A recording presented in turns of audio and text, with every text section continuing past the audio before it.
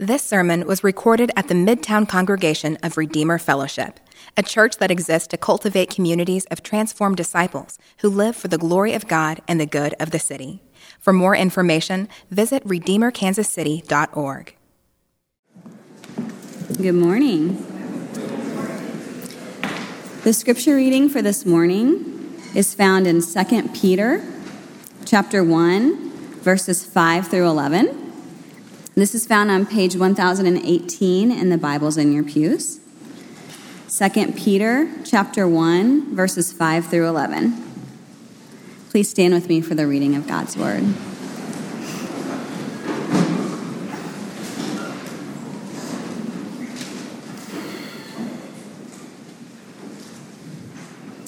For this very reason, make every effort to supplement your faith with virtue, and virtue with knowledge, and knowledge with self-control, and self-control with steadfastness, and steadfastness with godliness, and godliness with brotherly affection, and brotherly affection with love. For if these qualities are yours and are increasing, they keep you from being ineffective or unfruitful in the knowledge of our Lord Jesus Christ. For whoever lacks these qualities is so nearsighted that he is blind, having forgotten that he was cleansed from his former sins. Therefore, brothers, be all the more diligent to confirm your calling and election. For if you practice these qualities, you will never fall. For in this way, there will be richly provided for you an entrance into the eternal kingdom of our Lord and Savior, Jesus Christ. Well, good morning. Let's pray together. Lord, we come to you in the mighty name of Jesus because of his finished work and the gift of grace you have made known to us through him. God, this morning I ask as we open your word together, would you grant us a spirit of revelation, wisdom? God, would you fill us with the knowledge of your will? And would you do what Peter intends for these words to do in our own hearts this morning? By way of reminder of who we are, would you stir us up? God, I ask, Holy Spirit, come and stir our hearts this morning toward greater obedience, greater conformity to Christ-likeness, greater alignment with his will, his way, his desires. God, would you be pleased this morning to come and meet with us for your glory, and in the name of Jesus, amen. Amen. So we're in our second week looking at the Epistle of 2 Peter. It's one of those small books near the end of the New Testament, kind of like one of those little towns in the middle of Missouri. If you blink when you're driving through, you're going to miss it. But it's highly important and really, really meaningful for us, particularly where I think we find ourselves in our life in the Western church. And so I want to jump right in. We'll get a little review on where we were last week and then look at what the rest of 1 Peter 1 has to say to us this morning.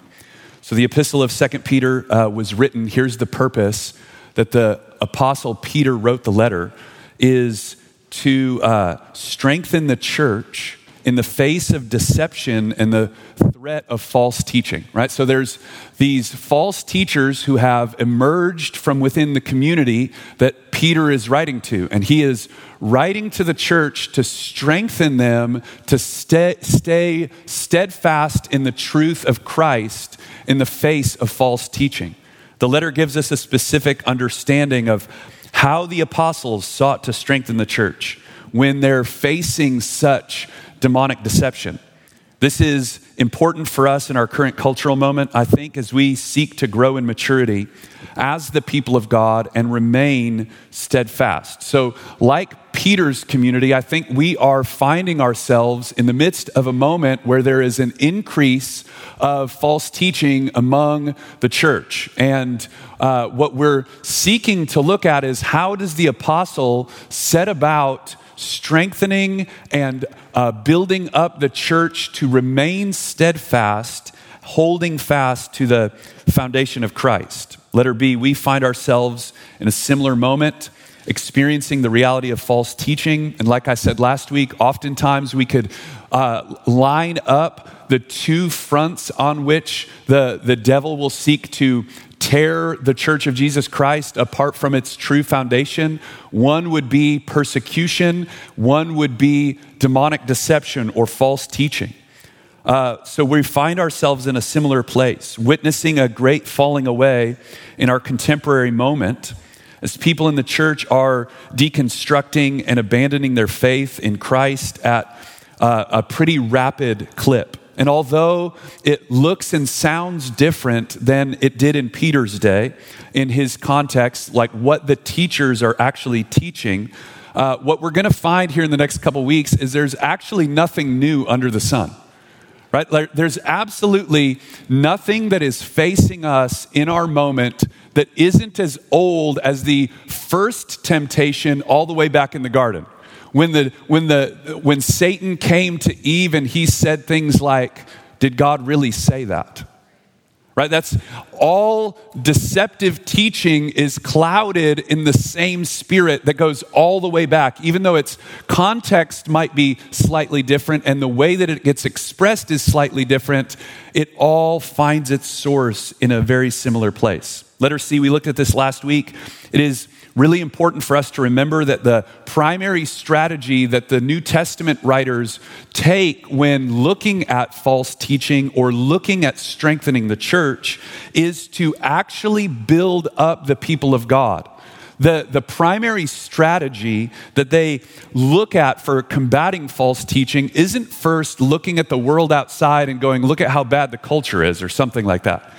They look right at the heart of the church and they say, "Remember who you are and live in accordance with what God has called you to," orienting all of our efforts and all of our labors to shining a light on the truth of Christ and reminding people in the truth of the gospel. Letter D, Peter begins the letter by reminding them of who they were and who they are in Christ, reminding us of glorious and precious promises that have been given in the gospel, right? We saw last week these 5 truths that Peter labors to sow into the church yet again. Remember who you are. Remember these things are true about you. Before he goes on to look at how the false teachers are teaching or exhorting them to walk in holiness, he first reminds them, these are the truths that are secure for you in Christ Jesus.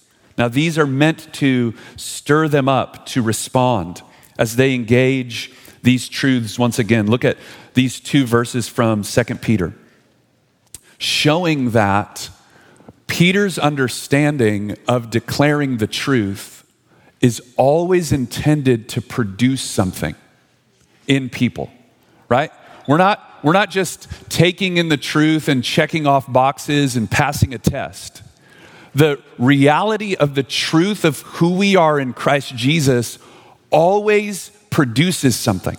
And Peter is really clear of this. He declares it in the end of 1 Peter 1. He says, "I'm reminding you of these things, though you already know them and you're established in the truth. I think it is good and right and necessary for me to continue to remind you of these things over and over and over again by way of stirring you up to respond to them." That's what he's saying here. And then at the end of the letter, he says this in chapter 3, verse 1. "This is the second letter I'm writing to you.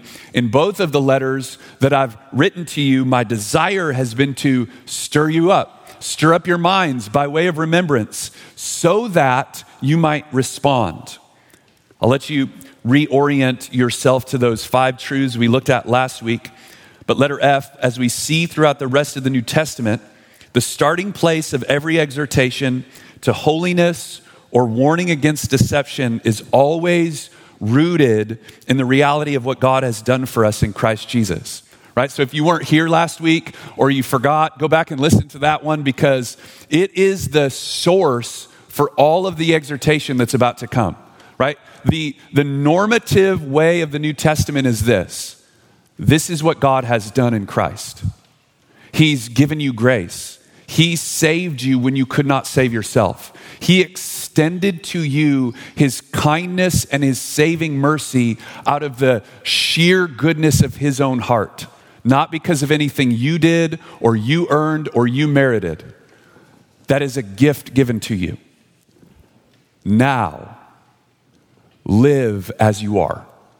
The exhortation is be who you are in Christ. And that's the normative standard of exhortation in the New Testament. So what we're going to look at this morning is really the 2 things that Peter does coming out of these truths as he's reminded them of who they are, as he's shaped their reality in Christ yet again. He does 2 things. First, he exhorts them to work toward pursuing holiness. He exhorts them. He tells them, make efforts to go after some things. Then he begins to tell them what the outcome of that will be. Those are the 2 realities we're going to look at this morning. So, Roman numeral 2, exhorted to holiness. The next reality of Peter's strategy to strengthen the church against waves of deception, after reminding them of who they are, is to exhort them to live in accordance with who they are, to be who they are. One reality we see throughout the whole scripture is that being reminded of the truth of who we are in Christ, like I said, always produces something. As we seek to respond to his truth in faith, I want you to take your eyes and look back into the text here. Look at verse 5 in 2 Peter. The author here begins with the connection for this reason, right? This is really important. What's he just told us? All the things that are true in Christ Jesus. Now he's saying, if these things are true, be about something, right? So he declares that it's for this reason, for the very reason of being called into the family of God, of being saved by grace through faith, of being brought up into communion with the life of God. These things provide the foundation for what he's about to exhort us to. So in other words, it's precisely because of these truths that we are to take up effort to walk in holy living before the Lord. The sum of the exhortation is precisely because we've been given the grace of God in Christ, we should, and here's the sum of the exhortation. It's the next set of words in verse 5. Make every effort. Take those words, underline them in your Bible. If you're using a Pew Bible, you can underline it in that Bible. And if you don't have a Bible, take that Bible with you. It's your gift from us. The exhortation that Peter is giving is he is going to enlist your intentional, focused, vigorous, active pursuit of holiness. Make every effort. Not sit around and hope it happens. Or maybe down the road, you'll just fall your way into some of these things. He says, friends, if these glorious things are true of you, if this is what God has done, make every effort to walk in light of that. Make every effort. Look at the top of page 2.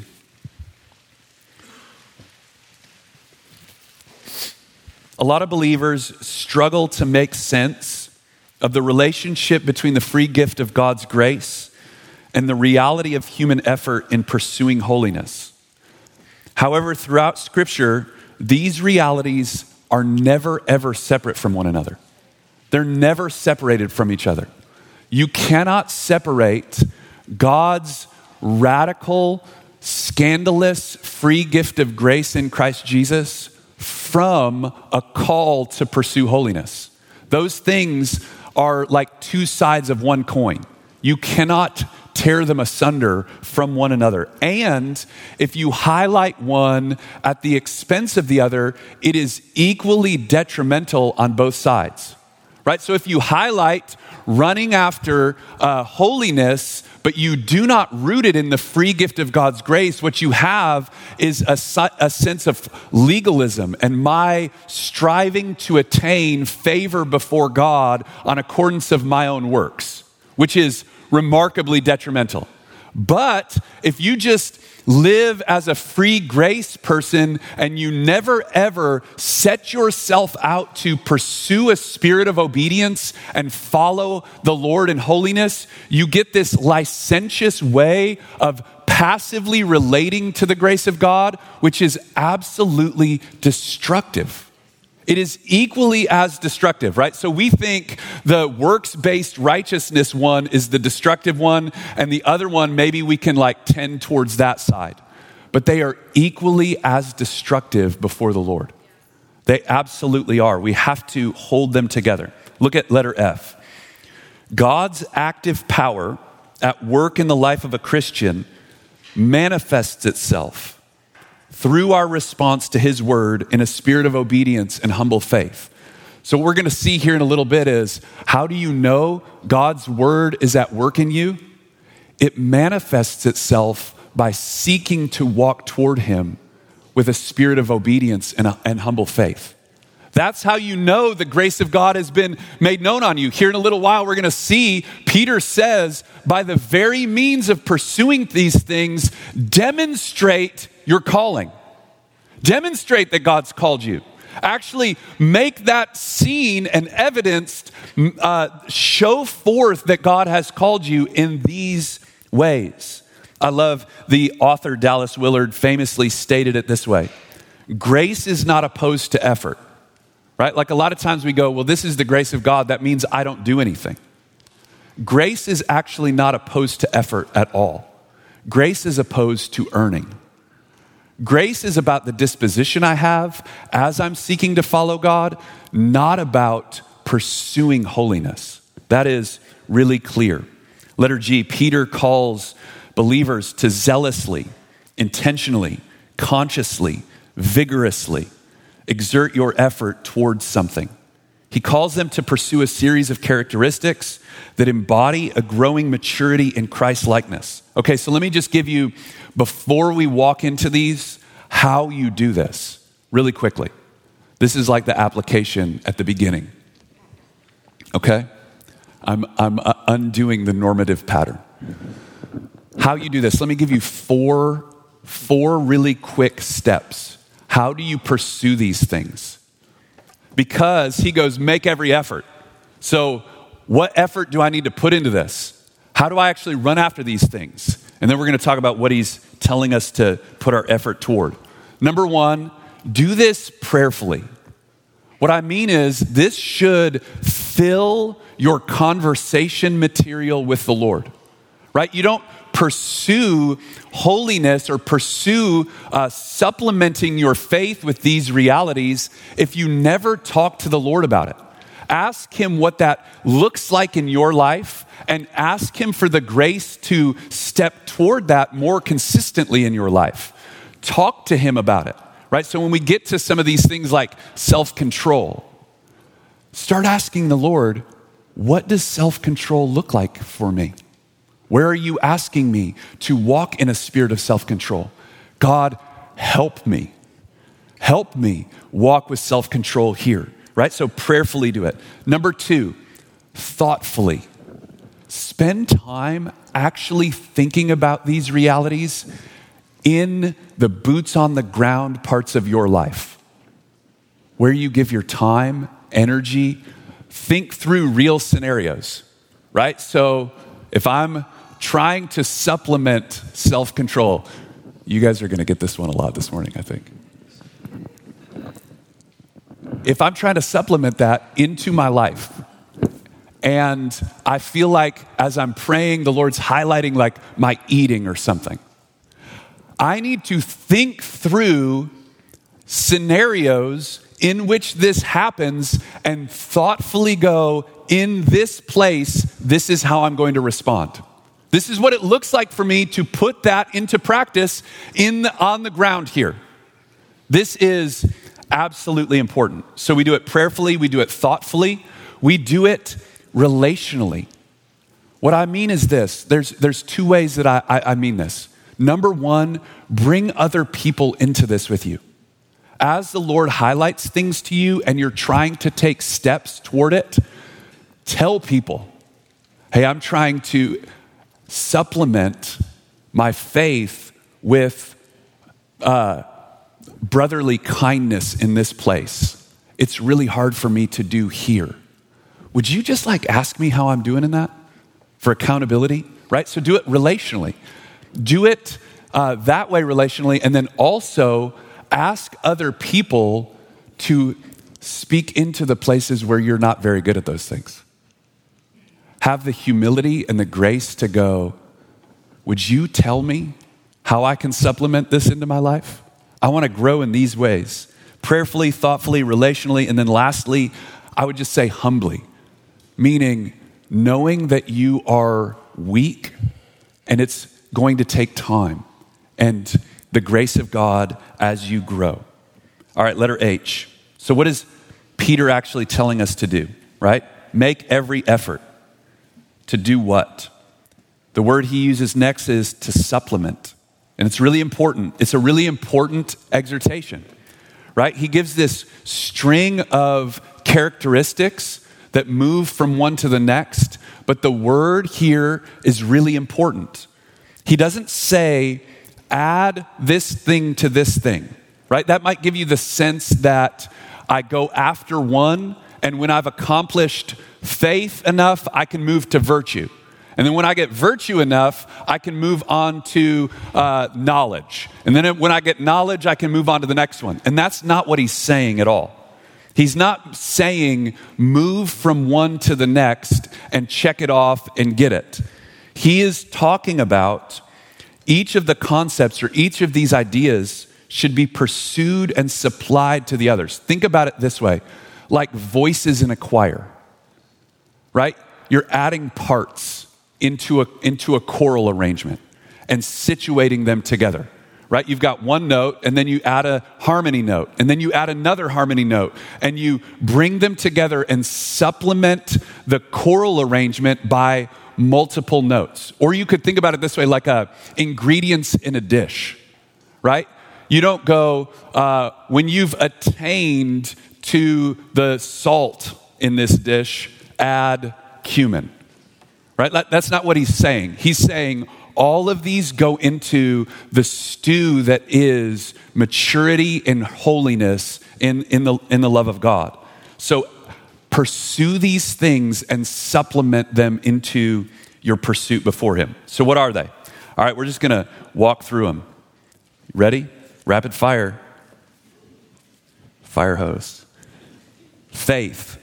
Peter begins with the idea of faith, right? So he's already presuming, we saw from verse 1 of chapter 1, that you've been given faith, right? So you have it.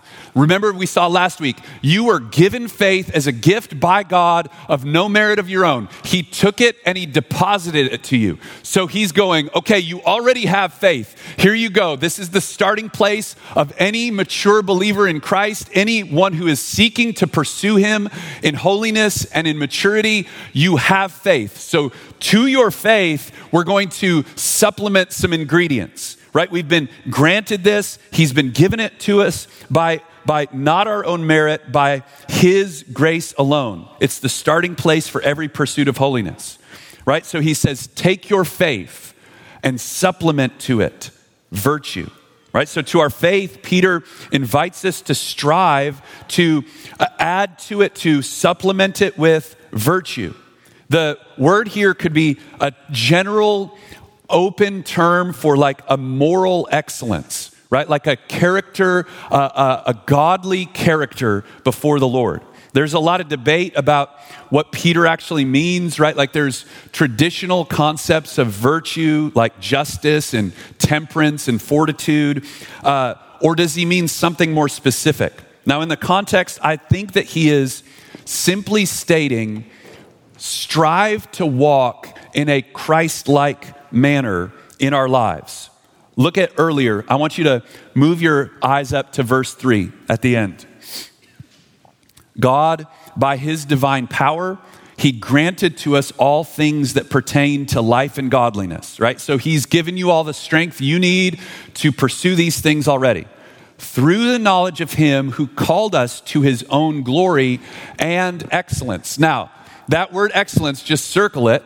It's the same word that gets translated virtue here in verse 5. So really what Peter is saying is Jesus called you to partake of his own glory, meaning relationship with him, and to bear his likeness in the world by being conformed to his image. That's what he's saying. So he's saying, strive to be conformed to Christ's nature in your life. And you ask the question like, how do I do that, right? You fill your mind with the word of God. He's showed us his character and his nature. So he's saying the first thing that we seek to do is in our lives, take our faith and then make every effort in the places of your life to walk in a Christ-like manner, imitating the nature of Jesus in this world. So strive to add this moral excellence, this character that's upright and godly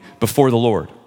To that, add knowledge, right? Knowledge, one of the glorious realities of walking in relationship with God is we're invited into communion with him, right? This isn't talking about book knowledge. He's not talking about get some doctrine books and like sit next to a fire in your armchair and smoke a pipe and learn doctrine. Now that's awesome and you should do that, but all of those things, actually. But he's talking about relational knowledge. In the Bible, every part of knowledge has to do with relationship and experience that comes by the spirit of revelation, right? So he's saying you've been welcomed into life with God. Earlier, remember what's one of the realities that's true of us? We've been made to be partakers of the divine nature, which simply means we've been welcomed into communion with God himself, right? We now have been communicated to and we participate in God's life. Now, grow in relationship with him is what he's saying. Take your faith, make effort to try to walk in a Christ-like manner in this world. And in that regard, make every effort to grow and cultivate the knowledge of God in your life. Cultivate knowing him more. Cultivate living in communion with him more. Believers must orient their lives around growing in the knowledge of God through relating to him in his word, right? So we've talked about this a lot as a family, right? Take the word of God, mull it over, speak it back to him, thank him for his truths, ask him to reveal himself to you. That is how you grow in the knowledge of God. And Peter is saying here, make every effort to grow in the knowledge of God. Don't let it be a passive thing, right? Don't let it just happen to you. You have been purchased and welcomed into his family. You've been made a partaker of the divine nature. Now, make every effort to grow in relationship with him, the knowledge of who he is. Then he moves from knowledge to self-control. This speaks of an intentional and personal restraint over our own emotions and our own desires. Each of us in our sinful nature is unbelievably preoccupied with ourselves and our own passions, right? To exercise self-control is to train, or you could use the word discipline, our will to choose more consistently, operating with constraint with regards to our passions, right? So this presupposes that you have been given a will, right, to make choices. God has given you a faculty by which you can make decisions, and no one else can make them for you. Hey, here's a side note. We'll get to this when we get to the false teachings, potentially, but it is part of our world right now.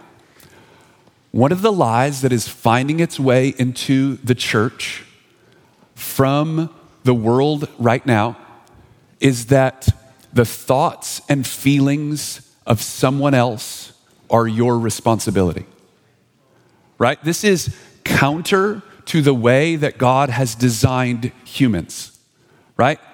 Your thoughts and feelings are your responsibility. That's main and plain. That is one of the dignities of what it means to be made in the image of God. You've been given a will. Every situation that you walk into, you have the capacity to determine or choose or decide, how am I going to relate to this? How am I internally going to relate to this, right? So one of the problems that we find in our lives is we do not like to use our will to say no to the things that we want, right? It's called being weak-willed. Here's another side note.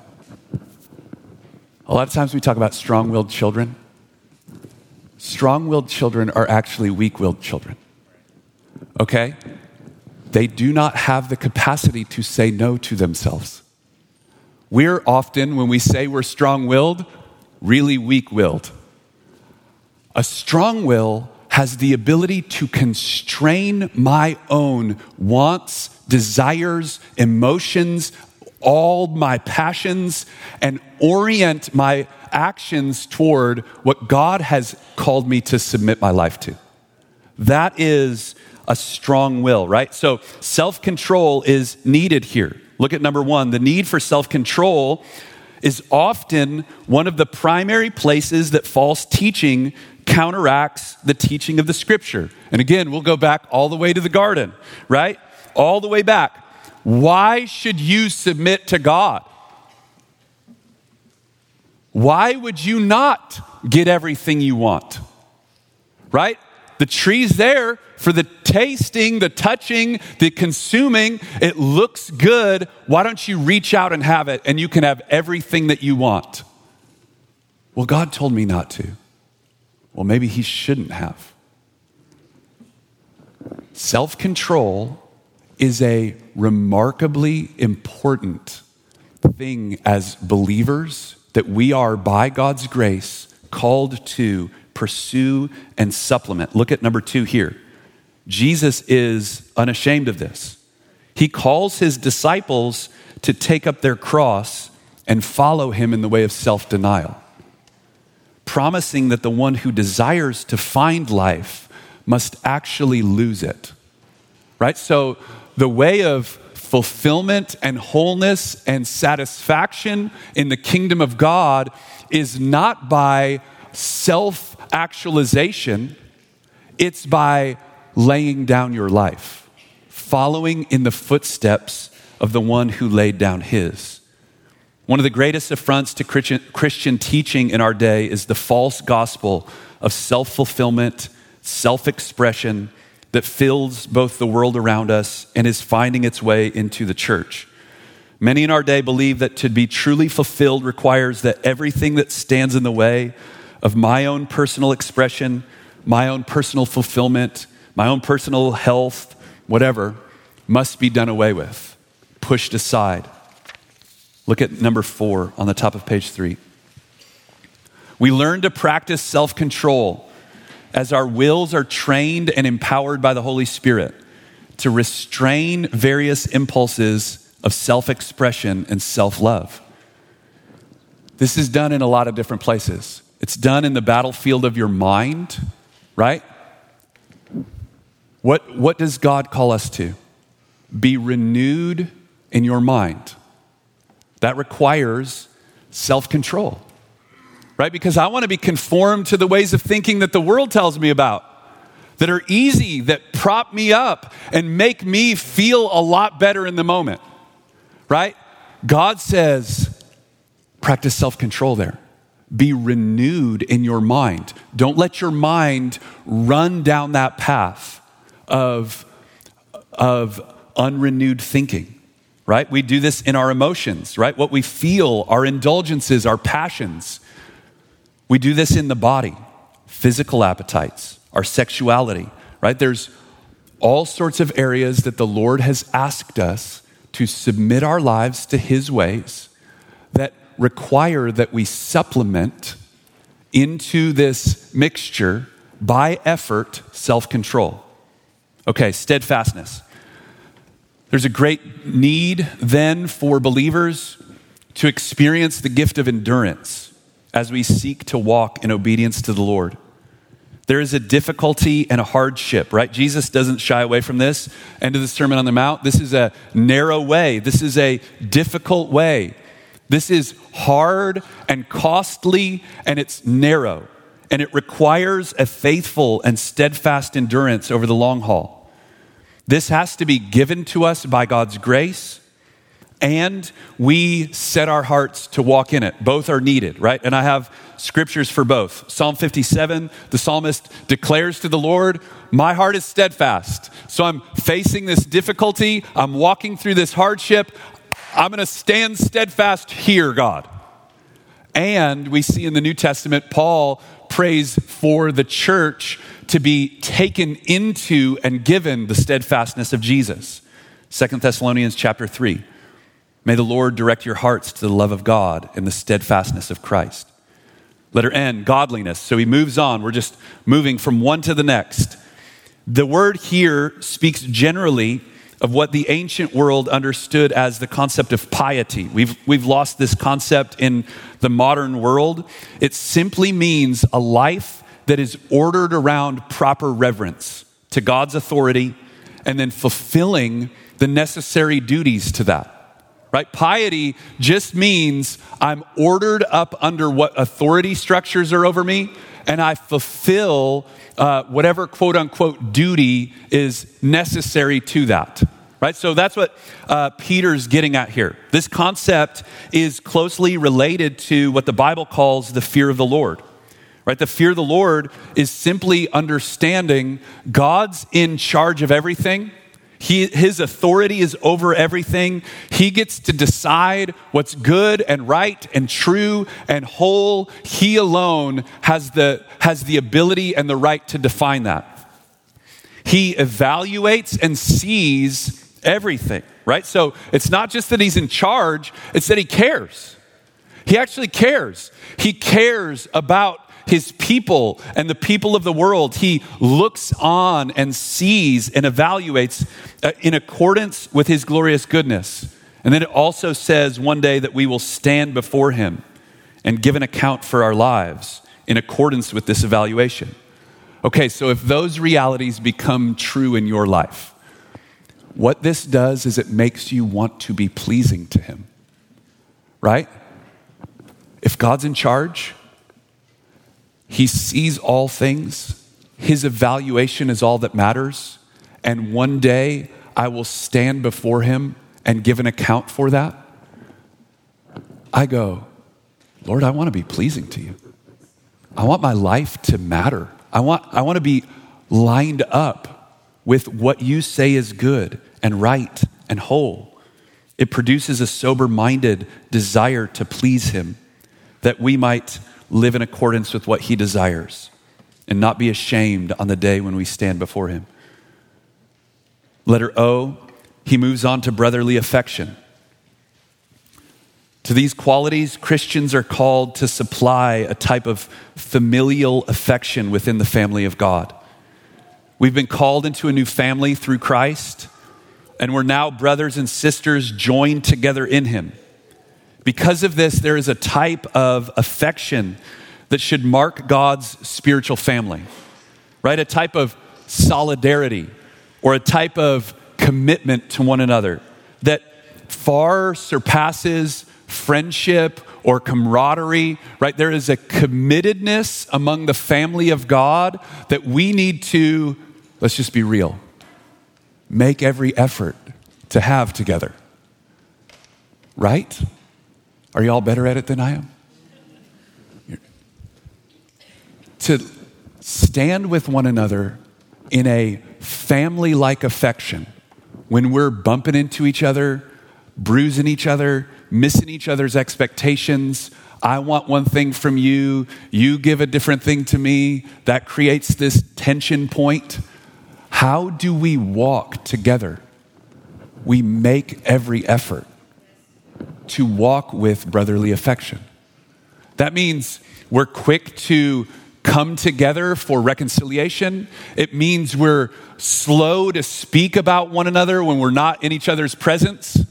We don't gossip about each other. We don't slander about each other. We seek to have toward one another a gracious disposition that's not judgmental and seeking to keep short accounts, right? We have to make efforts to do that. That doesn't just happen. Y'all have all lived in a family, right? Who are the hardest people to believe the best about? The people that you bump into in the hallway, in your home, right? It's the hardest people to be gracious toward and to continue to stand in a place of believing good things about them, right?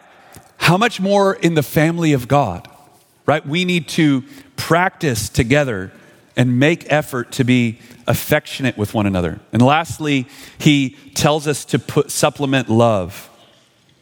This is the quality outlined by Peter that is the summit of Christian virtue. It's important that the list begins with faith and then ends in love. To walk in love is the ultimate mark of the Christian community. We're called to be transformed into the likeness of Christ and demonstrate our fidelity to him by expressing his love in the world. Now, this is really important. The portrait of love that Peter is talking about is not some kind of sentimentalism. It's not even talking about how others feel about you when you're with them. Love is defined by God's nature. And he gets to tell us what it looks like and how we practice it, right? So we see in 1 Corinthians 13, when we're called to make every effort to love, it's things like this. Are we patient with one another? Are we kind? Do we envy? Do we boast? Do we have arrogance? Are we rude? Do we insist on our own way? Are we irritable, resentful? When someone else does something wrong and they're found out, do we rejoice at it? Or do we rejoice with the truth? Do we bear with one another? Do we believe one another? Do we hope for all things with one another? Do we endure all things with one another? That is the biblical definition of love, right? So he calls us, make every effort to press towards those things. All right, look at the top of page 4.